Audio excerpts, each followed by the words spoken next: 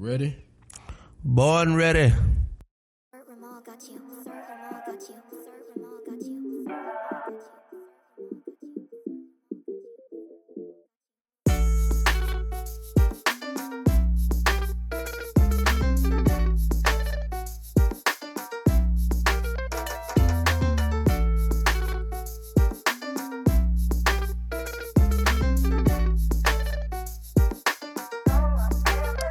Welcome back. It's another episode of your favorite political podcast, Where the Party At. I'm your host, Sava Long. As you can tell and probably hear, we are back in the studio. Keith is here. I got something for him a little later that we're going to talk about. Let's dive right in. So, we're not really talking about Atlanta politics today, but we'll sort of get to it. We're really going to focus on, at least locally / at the state level, the Georgia General Assembly. So they've been in session since January, the House and the Senate. This is going to be the last episode that we record before what's known as crossover day. That's the last day that a bill has to be passed from one chamber or the other. So for a bill to make it to sine die, which is the final day of session, it has to first make it to crossover day. So that means that it has to at least pass the House or it has to at least pass the Senate. So here are some bills that we're taking a look at to see if they make it across this mark of crossover day. The first one, and let me just preface this by saying I tried to pull bills that I thought you would be interested in, bills that might impact you or someone that you know, or just some things that are kind of effed up and you should just pay attention to. So the first one is House Bill 181, which from here on out, I'm just going to refer to these bills as HB or SB. So HB means a House bill, SB means it's a Senate bill. So HB 181 would make kratom a Schedule I drug. I don't know if you're familiar with kratom, but it is I want to say it's based out of like Vietnam or Thailand or somewhere. It's like a spice? No. It's a drug that you can take in powder form. You could take it as a pill. Some people sip it as a tea. And so people use it for pain management. It's legal now though, right? It's legal. Like they sell them at the gas station, right? Yeah, they sell them at like smoke shops and gas stations. Yeah. And so it could, if this passes, it would make kratom a Schedule I drug, which puts it on par with LSD and ecstasy. The big issue is that folks are concerned about people under 18 consuming kratom. So, I mean, all you should just do is require identification. Yeah. So oftentimes what happens is the bill would be introduced as kind of like the more extreme version. And then over time, it might get diluted, aka known as a friendly amendment. The next one is House Bill 191. This would increase the tax on cigarettes by 20 cents. Georgia is, I believe, the second lowest state as far as the tax on cigarettes is concerned. So this is something that comes up in almost every session, trying to increase the tax on cigarettes to decrease people using them. So I think this is just for cigarettes, but you can go to legis, legis.ga.gov to read the latest version of each of these bills that I'm going to talk about. Another one, this is a complementary bill, House Bill 192, would increase the tax on vaping products. It would more than double it, from 7% to 15%. So those are all kind of drug-related, substance-related bills. Pivoting to public safety, House Bill 229 would make it easier to recall a district attorney by alleging that they are under prosecuting cases. And then there's a complementary bill to that, House Bill 231, and that would establish a state prosecuting attorneys oversight commission. So this would be something brand new, and this commission would investigate complaints of misconduct by Solicitor General and district attorneys. And then I would also recommend punishments, which could include removal. So that's a big deal. This is happening across the country, by the way. This isn't just something that's happening in Georgia. Take a listen to this clip of Sean Hannity of Fox News in an interview that he did with the Attorney General of Missouri, who is a Republican who fired a Democratic district attorney in St. Louis. Law and order is something that Americans value, and for good reason, because without safety, life becomes very difficult when you have woke DAs refusing to prosecute even violent criminals and recommending lenient sentences in the name of, quote, social justice. They are hurting their own community. So what can be done? Well, out in Missouri, the Attorney General is now working to fire a St. Louis circuit attorney named Kim Gardner. Now, keep in mind, St. Louis is one of the most dangerous cities on earth, and in return, Gardner is now playing the race card. Take a look at this. While it is true my office could have done more, to say we did nothing is only disingenuous, but is willfully ignorant of the reality of our court system.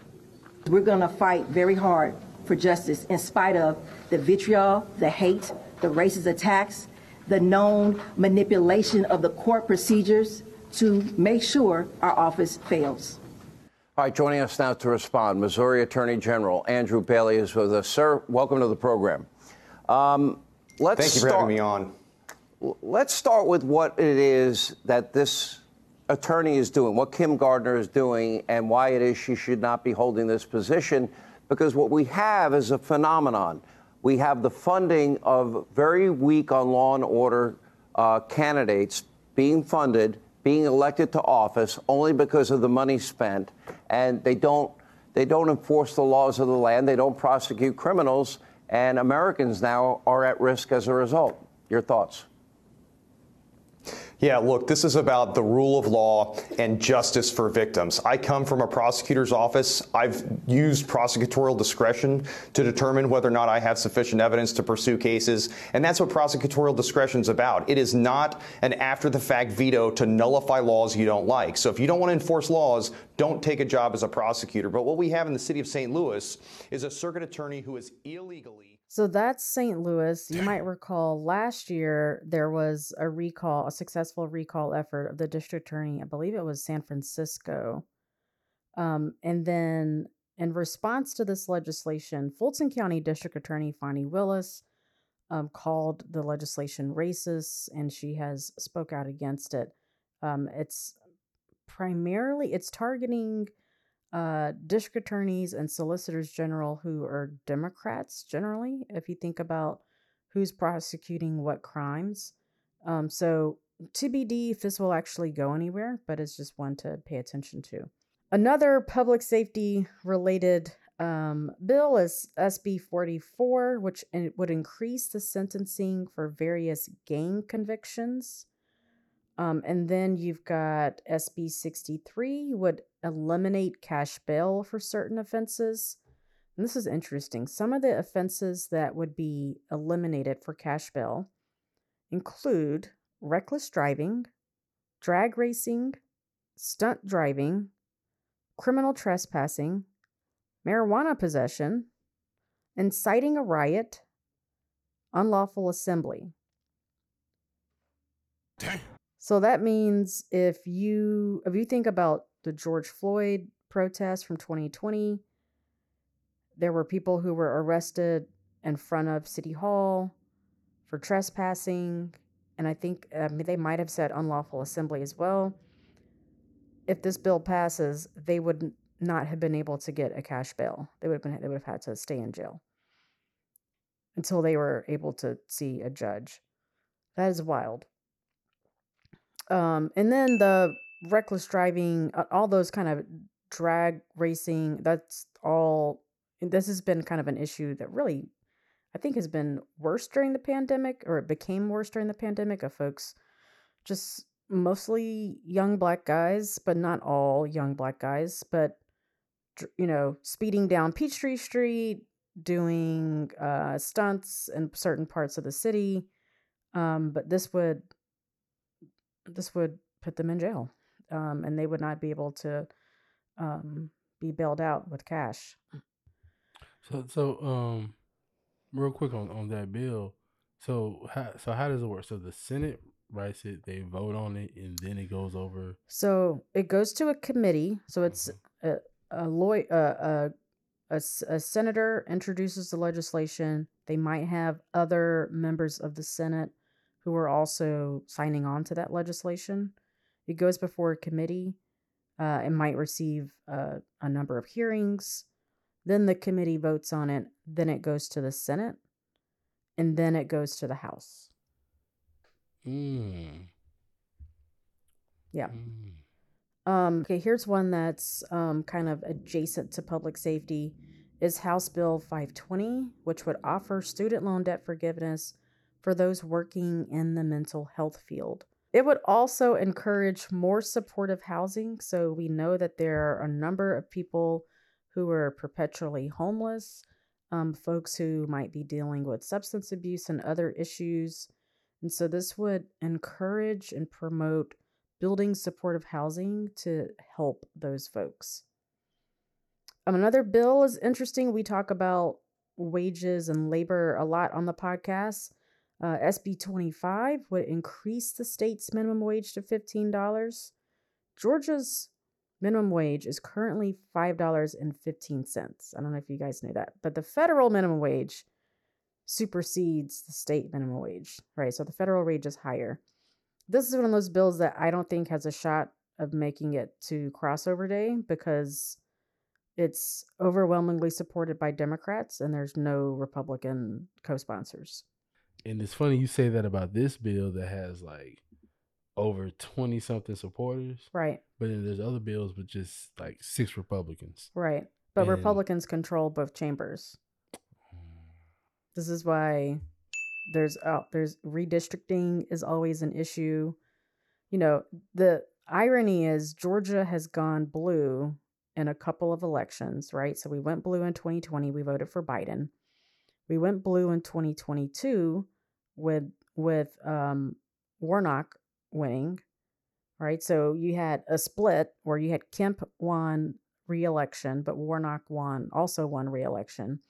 But if you look at the number of Republicans versus Democrats in the state House and Senate, it's not competitive, right? And so what happens is the legislators draw safe seats. So this is a safe Republican seat and it can't be switched. Or this is a safe Democratic seat and it can't be switched.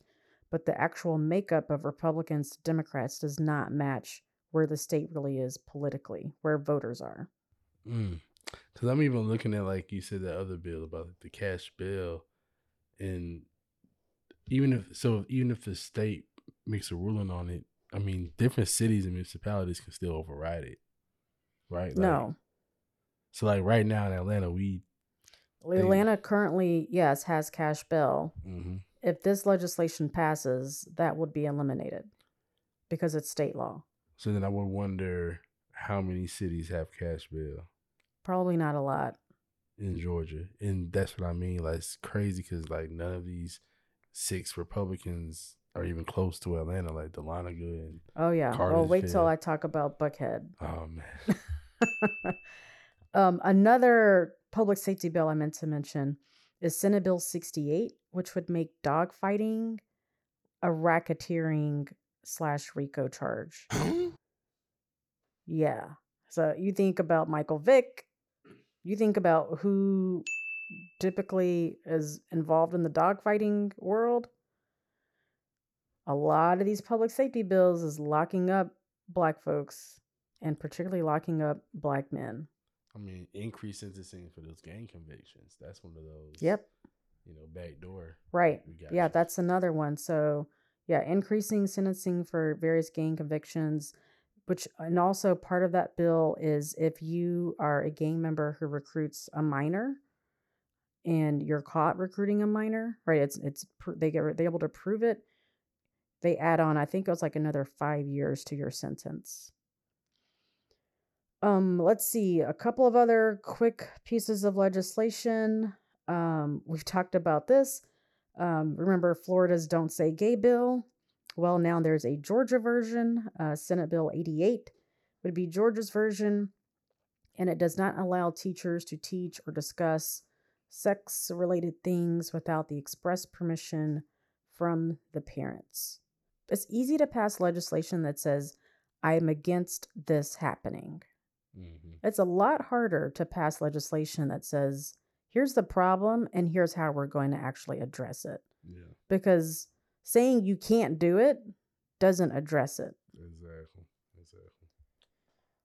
So some related bills to that is Senate Bill 140 and Senate Bill 141, which would restrict surgery and hormone therapy for minors.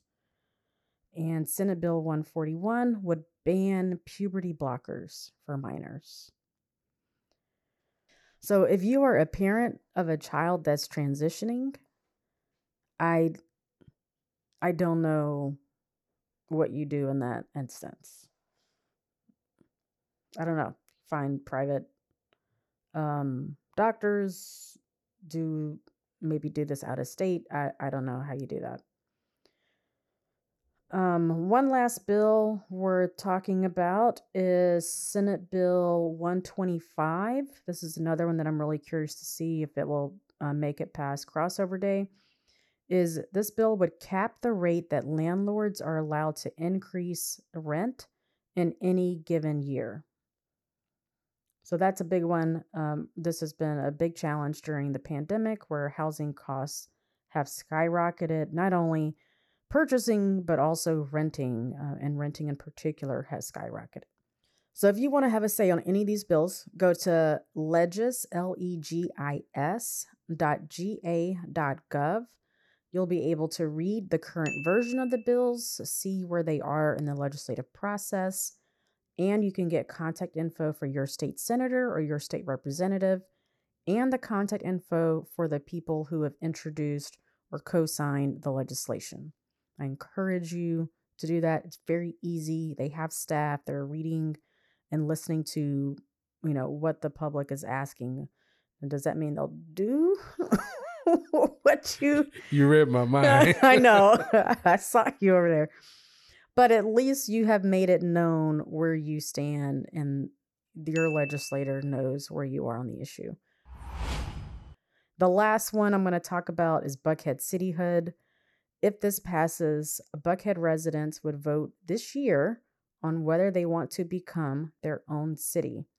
We're taping on Monday, and it already passed in committee today, so now it will go to the full Senate body, and then from there it will go to the House.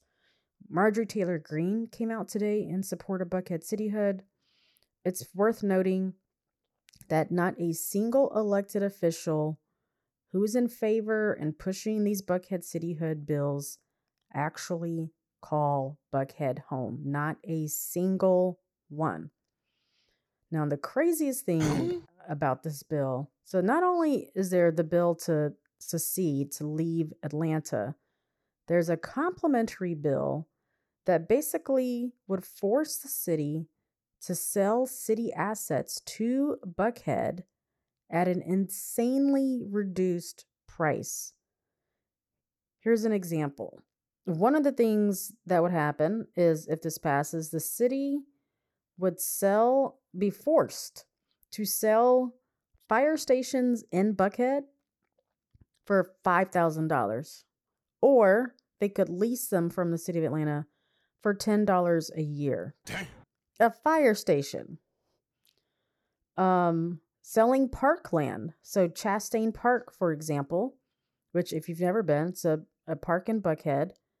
The city would be forced to sell Chastain Park for $100 an acre.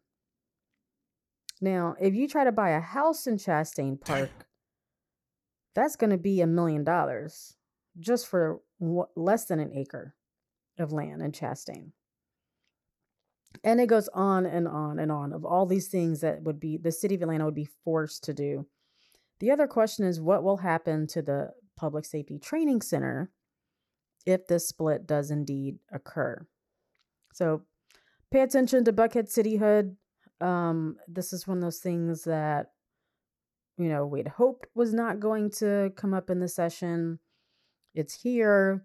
and it has regressed further than it ever has. So TBD on what ultimately will happen. I imagine there are a lot of conversations right now between the lieutenant governor, between the Speaker of the House, and Mayor Andre Dickens. So we'll see. All right, Keith, we're going to talk about your favorite person, who I just mentioned, President Kemp. So,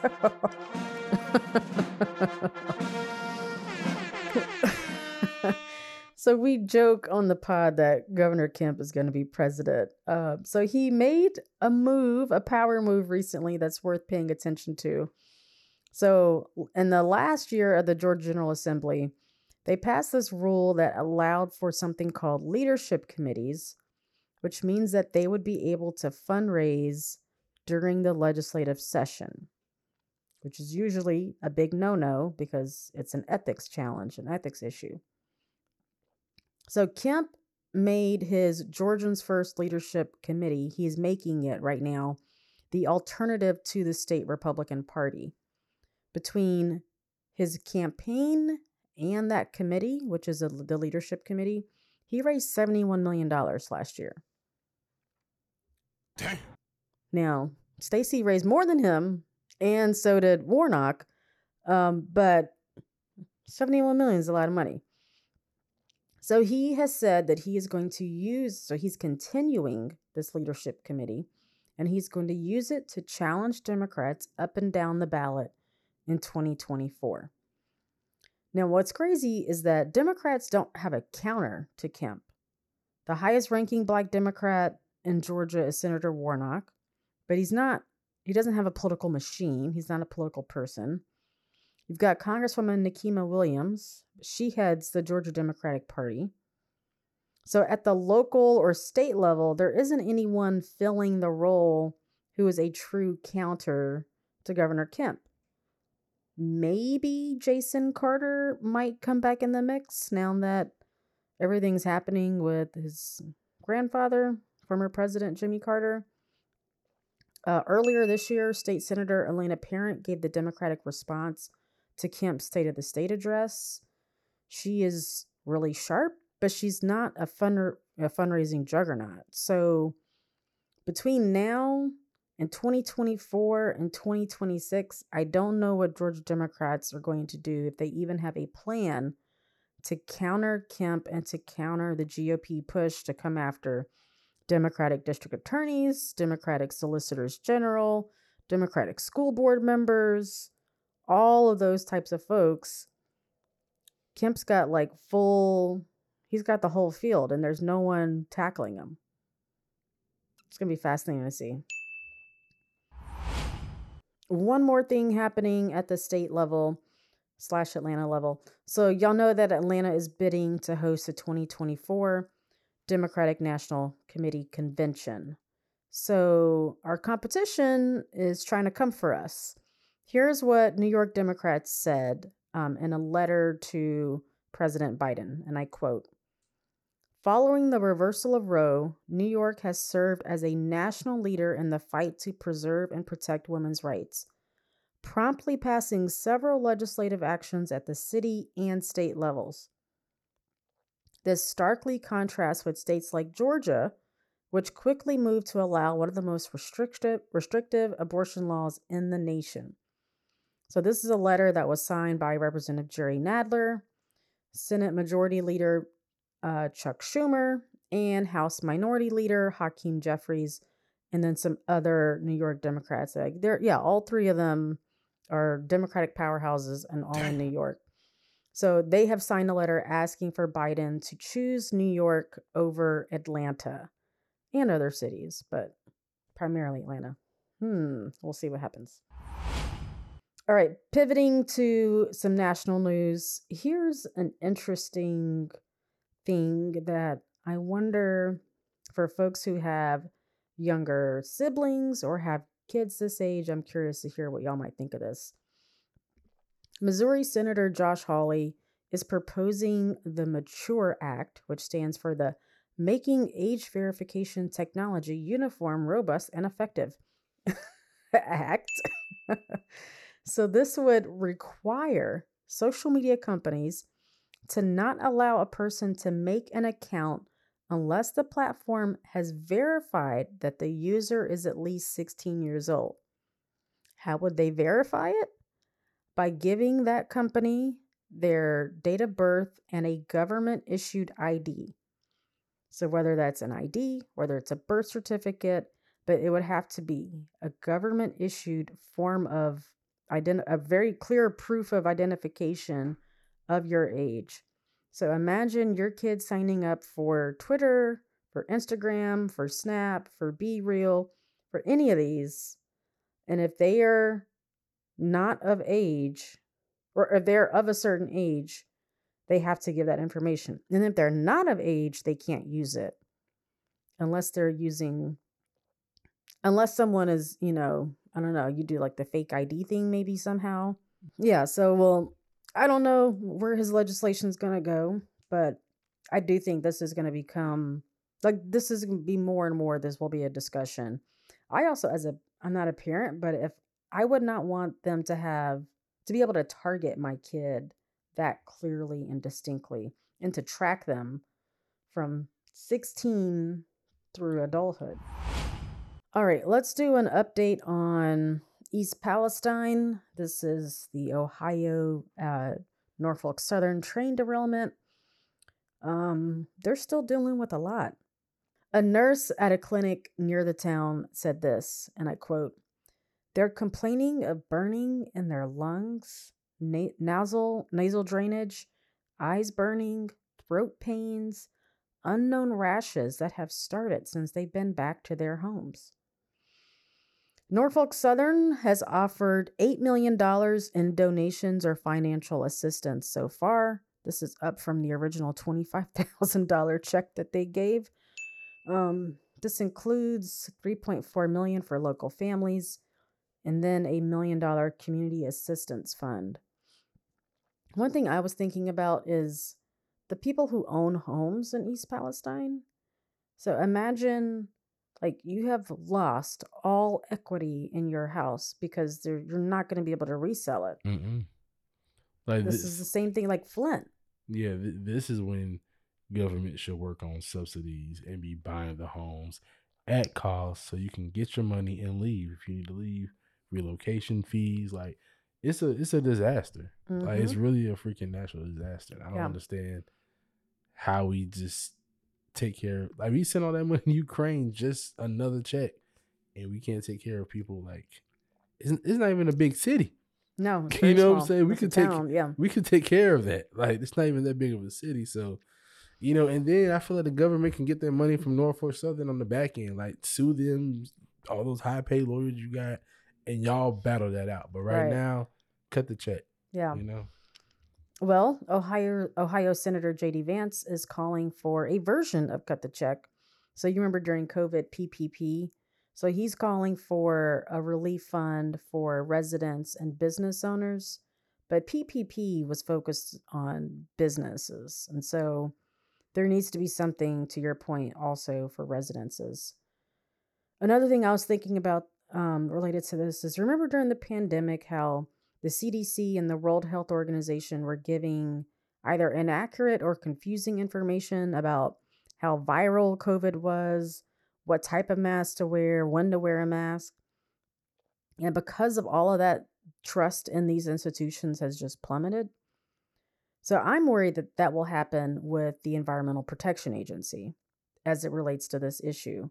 So originally, the EPA told folks that it was safe to return, but researchers from Texas A&M have found that elevated levels of chemicals known to trigger eye and lung irritation, headaches, and other symptoms, as well as some that are known or suspected to cause cancer. This was reported in the Washington Post. So that there are elevated levels of chemicals that are problematic. You don't know what they're dealing with in the day-to-day, but I would imagine if you have the resources, you're not moving back. Another thing is what to do with all of the waste, right? The cleanup effort.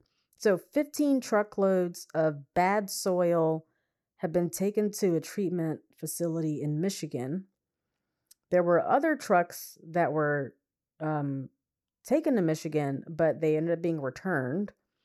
And then a facility in Texas accepted some of the liquid waste, but the governor of Ohio said that they are no longer the Texas site is no longer accepting any of the liquid waste. So basically, these other politicians are like, we don't want your toxic waste. Don't bring it here. Meanwhile, House Republicans are planning hearings on the Biden administration's response to the derailment, which is an important distinction. It's not on the derailment. It's not on Norfolk Southern's actions that led us to this point, but it's on what the Biden administration has done or not done since the situation occurred. Now, I think this is basically what they're this is like a little bit of political background, but if you remember the Benghazi hearings from 2015, that Republicans used to basically, as much as they could, kill Hillary's chances of running for president. I think they are going to do something similar, and they're coming after Transportation Secretary Pete Buttigieg. And this is what they see as their opportunity to taint his image, so it makes it harder for him to run, whether it's 2024 or 4 years from now. The National Transportation Safety Board, which is a federal agency, they were there within 2 hours of the derailment. Mm-hmm. So they were doing what they were supposed to do. Like the federal government was on site at the time that it was supposed to be on site. I think there's a question about, is the air really safe for folks to be there? And if it's not, then the government should not be telling them that it is. And then ultimately, Norfolk Southern CEO needs to be dragged in front of Congress. It has to be. This almost reminds me of the BP oil spill from like years ago. Yes, that's what it sounds like. And I don't know if you remember, but the CEO was like, he was upset by like all the media coverage, and he was just like, I want my life back. And he got in so much trouble for saying something so just ignorant. Yeah. People are like, yeah, I want my life back too. Big business, man. Yeah. All right, a couple of things that are worth talking about. We've mentioned student loan forgiveness. So Tuesday, the day the podcast airs, the Supreme Court will hear oral arguments on Biden's student loan forgiveness plan. We've talked about this a good bit on the pod. You can go back and listen to the archives. So the question at hand is, does the President of the United States have the power to eliminate student loan debt? Or is that a power that only Congress has? If you want to go to the Supreme Court's website, the case is Biden versus Nebraska. And then the other one is the U.S. Department of Education versus Brown, but not that one, not that Brown. So stay tuned on what will happen there. Another interesting case, and again, this is what I'm bringing up because we're all about looking out for people. And this is one that I don't think is going to get a ton of attention, but it should. This Supreme Court case is a hearing on defunding the Consumer Financial Protection Bureau. If you've never heard of this, it's basically a watchdog consumer rights agency. It was created by the Obama administration in the aftermath of the Great Recession. And you think about the number of people who lost their homes because they were in bad mortgages and all the things that happened under the Great Recession. So the Fifth Circuit ruled that the funding mechanism for the Consumer Financial Protection Bureau was not valid. Their budget is via the Treasury. So if the ruling stands, the agency will have to receive its budget from Congress. So Congress would have to vote on funding the CFPB. So Congress, and I want to be clear that this means Republicans, want oversight of this agency, and they've been pushing for this since Obama created it. And they want the ability, like I said, to approve or not its budget. Just to give you a sense of why the Consumer Financial Protection Bureau is something that is worth having. It's something that is clearly pro-consumer and not pro-corporate interests. Here's a case that they settled this week. A company called RMK Financial falsely advertised that it was an official mortgage lender for military families. They used military seals in their advertising, even though they were not vetted by, nor were they approved by the U.S. military. So this company deceived borrowers about interest rates and about loan requirements because those borrowers thought that this was a military-approved company and they used them. So the Consumer Financial Protection Bureau went after this company, and now they are being forced to shut down their mortgage business, and they have to pay $1 million fine. This is an example of why this is a worthwhile agency. So if Republicans are upset that there's not congressional oversight, then okay, like have a discussion about that, right? Figure out a way to address that. But for some, their goal is to defund it altogether. And this is like Obamacare, right? We're against it because this is a Obama policy. If you're against it, fine. But put up a plan that's counter to it, but still helps the people in need. And that has not happened.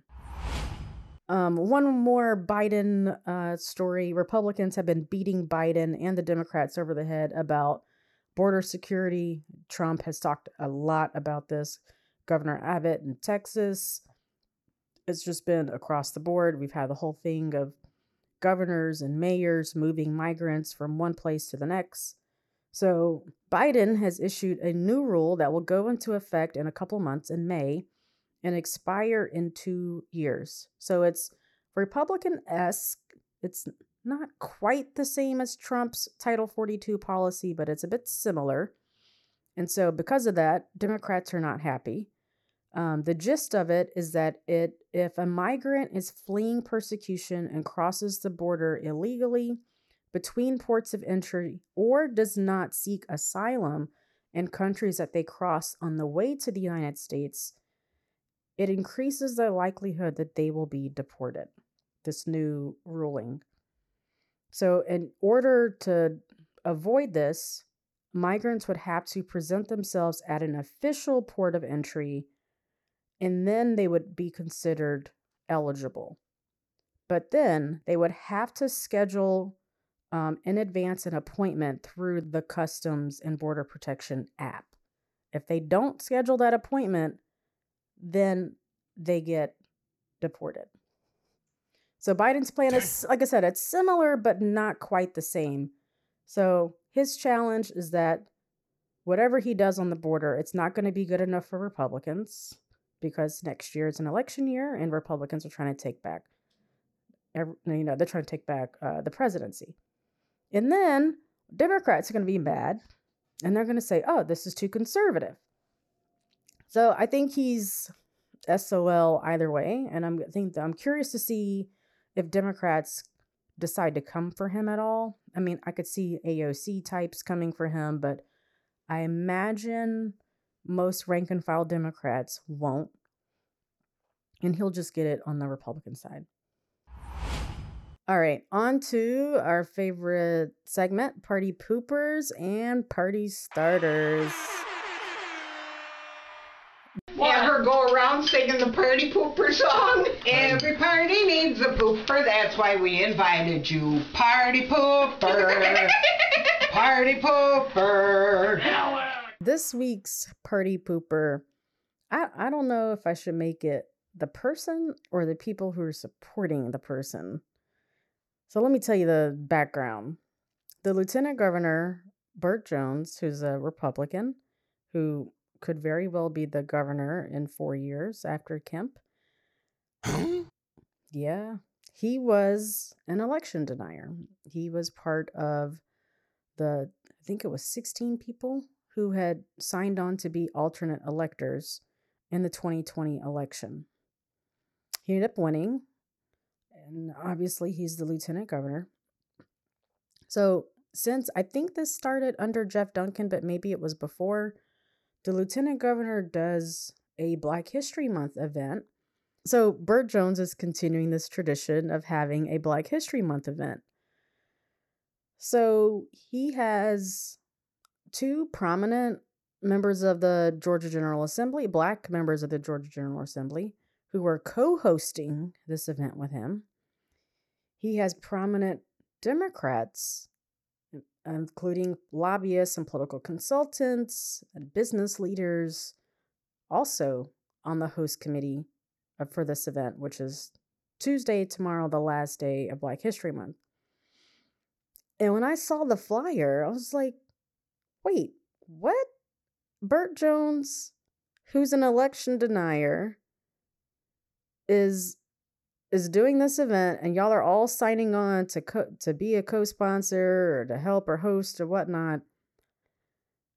And I feel like this is one of those things where it's like prominent Black folks getting the okie doke.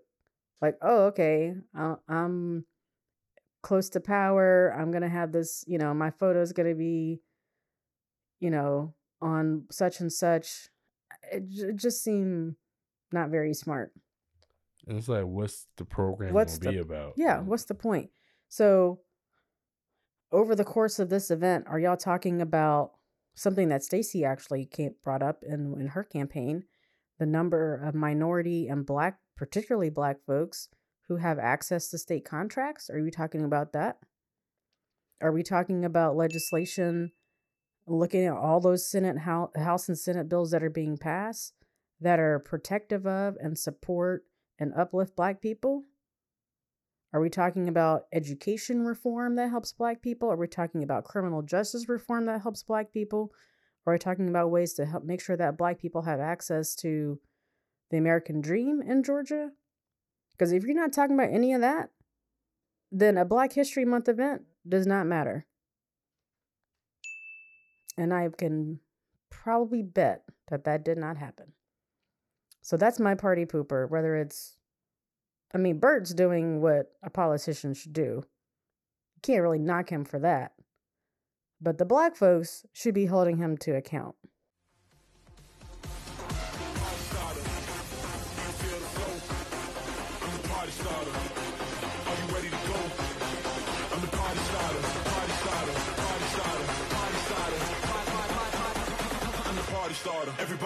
And now onto the party starter.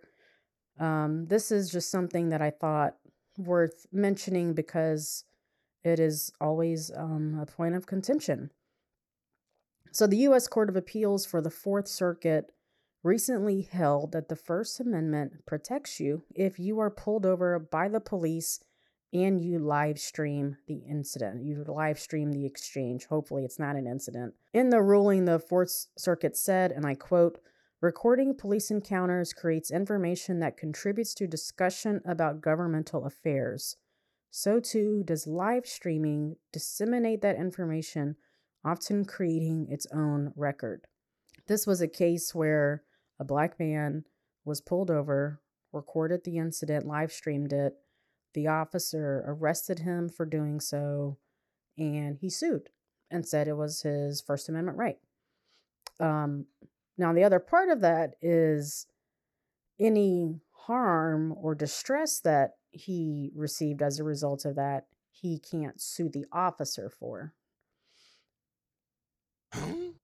Yeah, this is it's called qualified immunity. This is this falls outside of just killing somebody. Right. You get this is qualified just immunity across the board. Yeah, across the board. See, I didn't know that. But it's a big deal that the Court of Appeals for the Fourth Circuit did uphold and say that you do have a First Amendment right to protect yourself and record an exchange with a law enforcement officer if you're pulled over by the police. So I think that's great. It's something that folks should be mindful of and pay attention to and know your rights across the board. All right, y'all, that is today's show. If there were times where it sounded like I was about to cry, I promise I wasn't. I still have a little bit of a cough, and so my voice is a little shaky, but it's all good. Until next time, as always, thank you so much for tuning in to Where to Party At. We will update you next week on some of these bills that we talked about. We'll see what the heck happens with Buckhead, all this other stuff. I'm sure something's going to happen in Atlanta politics that's worth talking about as well. Until next time, stay tuned to Where to Party At.